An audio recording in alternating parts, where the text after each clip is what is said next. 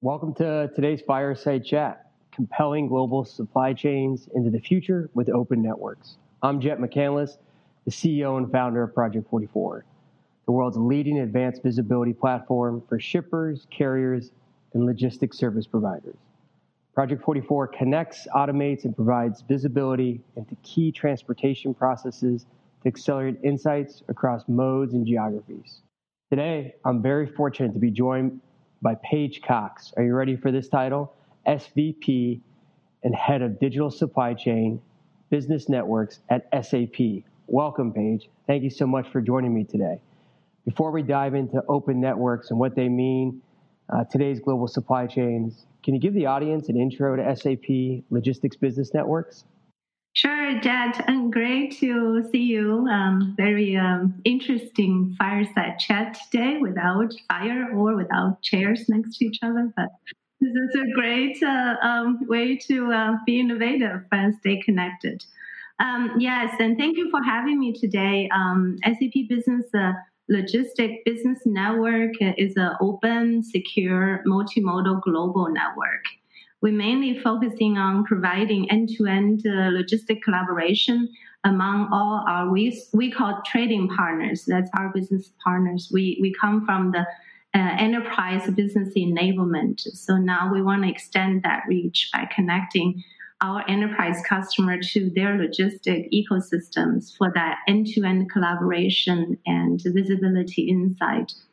So for Logistic Business Network, it is a network, it's a platform that is open and secure. It's a one place, a one-stop shop that we bring all the trading partners together for that connectivity. Among that, we also offer various capabilities to connect all the business processes to the back end. First of all, is on we call it freight collaboration. This is where we really connect for that intercompany logistic collaboration, from tendering, subcontracting to track and trace of the freight order to dock appointment scheduling to settlement invoicing for that end-to-end logistic experience. We also offer another options called SAP Global Track and Trace. This we very much focusing on the visibility platform itself, not the platform provider, but the business enabler of giving you that insight and visibility to the inventory flow and then to the order fulfillment. Last but not least, we have another product called material traceability. Here's what really give you that traceability of the material, end-tier material provenance, and also the genealogy of the product. So that is something also very important in today's world when we need to bring our business much closer to environment, right? So last week I heard from our customer, one of our thought leaders in supply chain says, nature does not need us, but we need nature.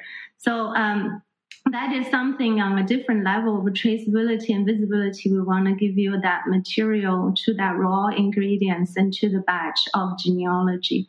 So these are the three different business capability combined with the platform, where we really extend from our traditional leadership in transportation management to the execution reflection of the network. Back to you, Jed.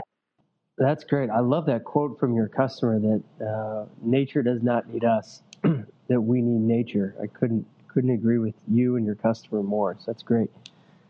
Well, SAP is doing a lot of great work to improve supply chain collaboration and GTT, the Logistics Business Network, and more. I know at Project 44, we were excited to partner with SAP because we have similar approaches and similar ideas on how building these networks can benefit customers.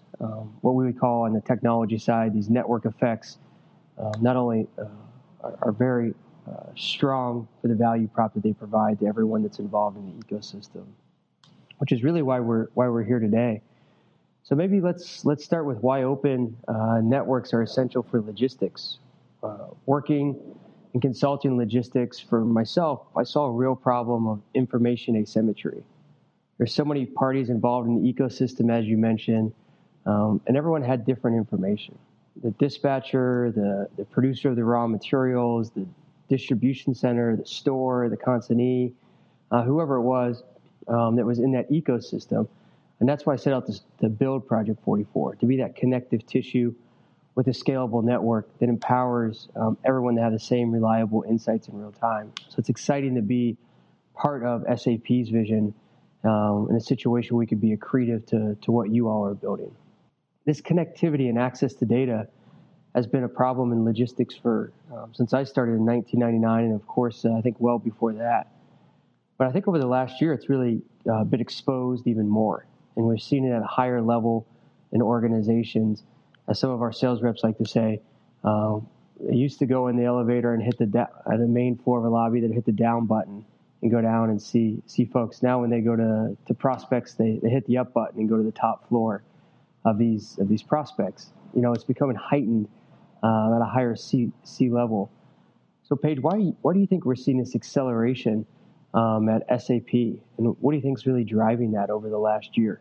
Yeah, we of course when we first started the journey, and when we started it's an amplifier partnership was very much solving the pains of the one-to-one, and then the quality of data for that really insight to action capability. And I think you highlighted very, very well. But if we look at this reflection of the past months, right, joking aside, what COVID and different disruption of the world, whether it's COVID-19 that's among us today, that's real and it's difficult, or it's Brexit, or it's trade wars, or it's with the different tax tariffs. It's basically putting supply chain and putting logistics into really a different agenda today. Every CEO, every company now have to relook at a resilience and agility. Because in today's economy, when I talk to our customers, our partners, and our thought leaders in the industry, everyone is discussing about the challenge among all these uncertainties, right? Uncertainty about the supply, critical material, where they come from, the demand, and where is the real demand, and how do you match that supply to that demand? And then where is your resource and your labor and your services coming as well? So when the world started going into isolations, then supply chain is basically really at its breaking point. And the piece that's sticking all the supply chain together, whether you're designing a product, manufacturing a product, operating a product, or procure a product, that logistic is the one that interconnects it all. And logistic today, in the past, is more of a commodity because we can move trucks and boats and planes, but today we cannot. So now we need a new way of really get access to that data and then to get that visibility so we can really steer, right, our entire supply chain, and not just my own supply chain, not anymore, that I have my ecosystem and my value chain connected.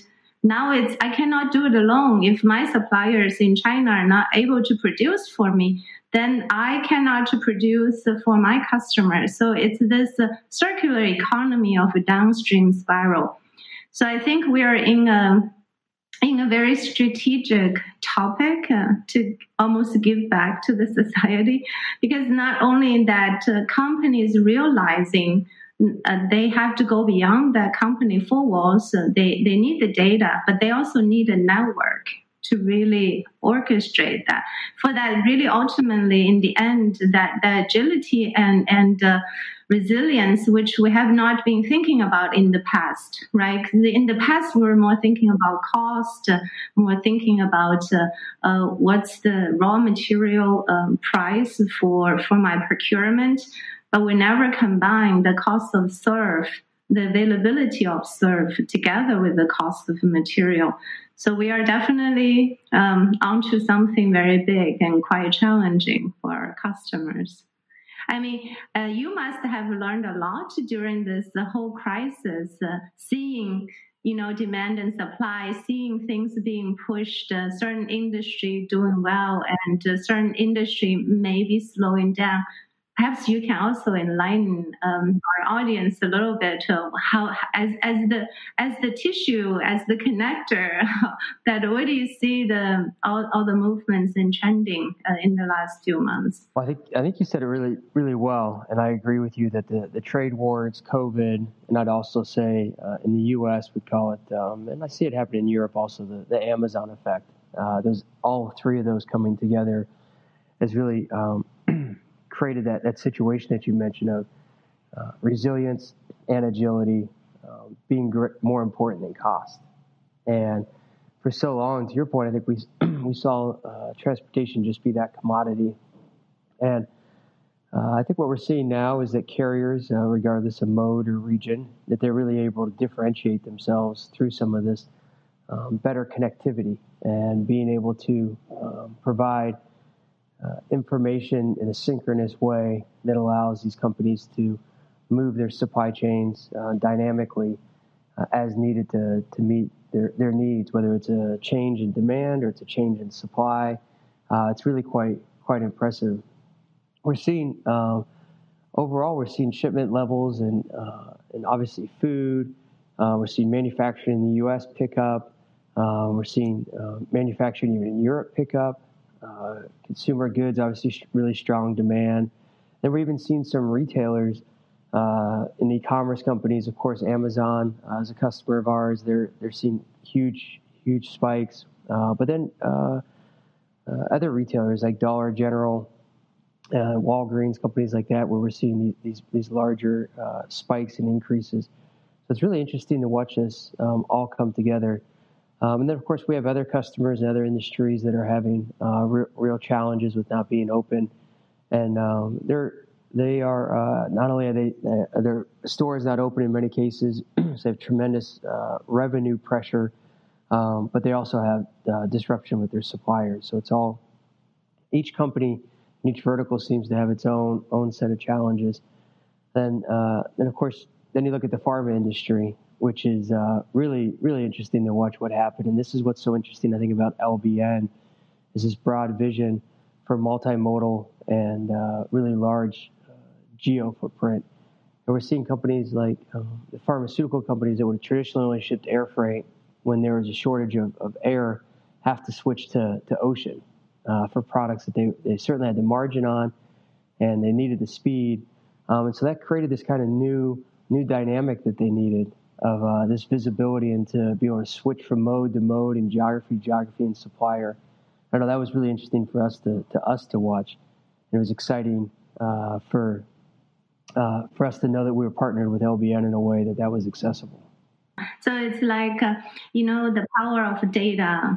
It's not only the quality of data through the connectivity, but it's the sense making of data. That's why I think it's really good if you can have that connectivity tissue of Project 44, that getting that data, but then it's the sense making of that data into your overall macroeconomics of your supply chain. Because in the end, with the SAP, we come from that business enabler for a customer to better serve their customer, right? And that is if we think about a mirror image, a supplier's sales order is a customer's purchase order. It's the same set of data.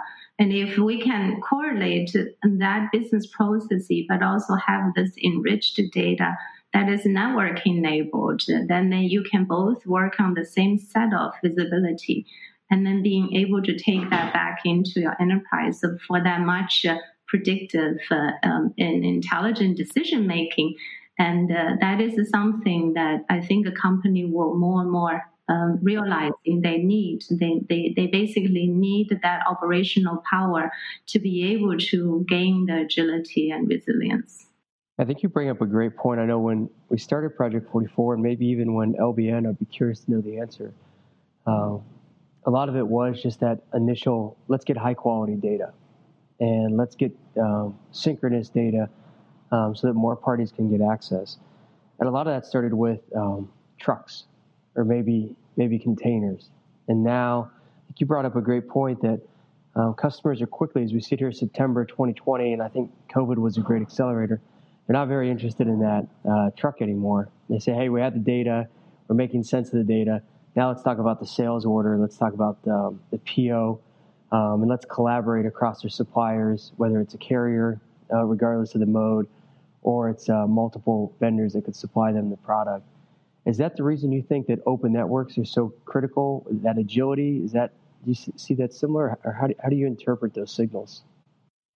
Yeah, I think, network by nature calls for the openness and really needs to be, in some ways, back-end agnostic. So that's also a new culture at SAP. We're the world leader in enterprise software. We also want to make our network open, because in today's world, customers need to be plug and play and adopt different innovations and being able to also move really quickly. So, and that is something that we at LBN, right, we started the journey of being this network of networks, meaning that we really wanted to come from our core strength by stitching all the business processes together, the business partners together, the aggregating the enterprise level data of sense making. But then we want to partner with the best of the market and on the white spaces that to make sense of these things, to accelerate in certain areas. That meaning that the network itself needs to be built on the capability of interoperability. Meaning that for SAP customer, they may be coming to one-stop shop for that seamless business trading partner management and services. But then the services and value-added capabilities doesn't have to be limited with SAP applications and capabilities. Here we also would be leveraging a lot of our partner ecosystem to offer that extended reach, whether it's the connectivity or the data or even application capabilities in many sense to offer that really all the value to everybody in this network. Traditionally, when you think about a network, it's very one-sided, right? So at SAP, we have supplier network, which is very buyer-funded. We have the LBN, which is, of course, we started in the shipper side, but we quickly learned we need to love the carriers just as much. And we need to have more connectivity to the market power who has that carrier experience. And then we have our asset manufacturing network, where we came from very heavy end of the operator view. And then, so in other words, in a network, a true open network, both sides need to see value, and they need to find that mutual ground and also the new business model they can transact for this real end-to-end flow. And that's our inspiration. It's also, we just launched a huge investment at SAP, making business network the big bet of SAP 2020 and beyond strategy. So I'm really excited. It's not only that now we can make a logistic business network much more extended for our customer base, but it's also channeling, connecting to our manufacturing asset networks, to our supply networks, to our demand networks, financial networks, so on and so forth. So it's also very exciting time at SAP. That's all really exciting, Paige. I love that overview and that insight. As I sit back and I think about what you just said, and I think about how well positioned SAP is, and the accounts that you have spent decades acquiring and servicing and delighting. And I think about this progressive idea you have of open networks. And then I think about what Bill Gates said, that we often overestimate what can be accomplished in 2 years and underestimate what can be accomplished in 10 years. What do you think? Can you be bold enough maybe to, how does this play out in 10 years? Or maybe what do you think the 2 year is, and what do you think the 10 year is with these open networks, companies that you're partnering with, whether it's Project 44 or maybe someone else that you all bring in. But then, as you mentioned, the software you already have deployed, there's so many of the pieces that are right there that now you're able to connect together. What do you think the world looks like in September of 2030? Good question. Wish I have a crystal ball. But let's start with 2 years because we're very concrete there, and then I'm sure that you and I also already painted a journey how we can make this 2 years great. So 2 years, we are really will be focusing on connecting that end-to-end supply chain to the demand chain, and really focus on multi-enterprise level of intelligence and resilience. And that is really expand across the entire end tier of suppliers, the end tier of customer experience, the overall product as a service, as a new business model. Really retransform the role of logistics to enable all of these end to end. Then that's what we really will be focusing on, is because right now I think we all need to rise up and recover from the current crisis, and it also presents a brand new business opportunity that customer can redesign their ecosystem, and then using the right technology and the right partners to really embark a journey together. 10 years, I think, I don't know that 10 years I'm still around. I hope so. But it's really then that it is really, what is that next disruption? What is that next epics? You will see a lot of investment at SAP that we're going back to our roots of knowing the industries.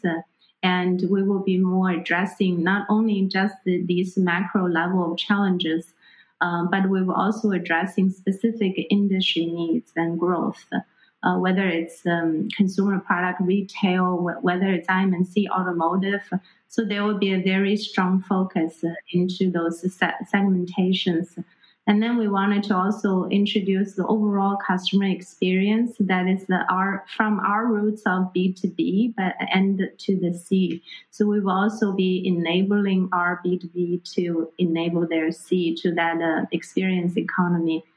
And sustainability will be another big areas that we, as SAP, as we think we're also have a certain responsibility to the world and to societies there. We are also working with a lot of different world organizations to be part of that. How we can enable, how can we reduce plastic of the world? How can we make sure that we can really have sustainability built in from the very beginning? Not only just the material, but the entire carbon footprint, the logistics, the service, everything end to end. So I think, that takes us way beyond the supply chain into the financial world and to the compliance world and sustainability world, and you name it. And then we have to continue to partner and to look where the next disruption would be, right? What would be your take? You started with this very unique and niche idea with Project 44. Where will you move? Where do you want to take Project 44? Did some judo on me, flip the question back on me. Tough. Well, what I like, and I think you really did a good job of articulating it, is these open networks.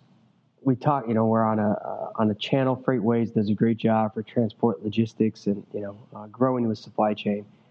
But it's so quick when we're talking about these open networks, how fast it starts to get into areas that just transportation logistics typically didn't touch. Maybe it was a line item on a P&L, but now you're talking about these strategic initiatives with finance. You're also talking about their corporate responsibility and the opportunity that's presented by these logistics open networks to help with carbon footprints and plastic. And I think you guys are also so uniquely positioned to have information across a truly global supply chain, and not just so many folks think transportation when they think supply chain, but really the sourcing of everything that a corporation does. It's quite incredible. So where do I think it ends? 2 years. I am happy to see that A lot of companies now, it's no longer discussions about synchronous versus asynchronous or legacy technologies like EDI, one-to-one versus one-to-many, and synchronous API. So that seems like that'll probably be put to bed by the end of 2020. So that's exciting. When I think about visibility and what Gartner has told us is that it's the largest from a supply chain software. It has the most amount of inquiries. And so I think that's really encouraging too, because when an open network, when it's a flywheel, and flywheel shouldn't be confused with network effects for the audience, but that flywheel is really starting to spin fast. The more companies that have visibility that are on SAP or Logistics Business Network or Project 44, it just becomes more and more powerful. And if we're able to make sense of that data, to your point, and do some really interesting modeling out that creates that agility, it'll be really interesting to see how that impacts the next 2 years. I'm very bullish of what will happen in the next 2 years. I could see it reflected in numbers that we can quantify. I'm sure you all are experiencing the same thing with GTT and LBN, and you're seeing these deals and these large companies, even in times where corporate spending has been put on hold for a lot of cases, you're seeing them have deploy capital for these types of solutions. And so I'm optimistic a lot of kind of these basic next generation technologies will be deployed in 2 years.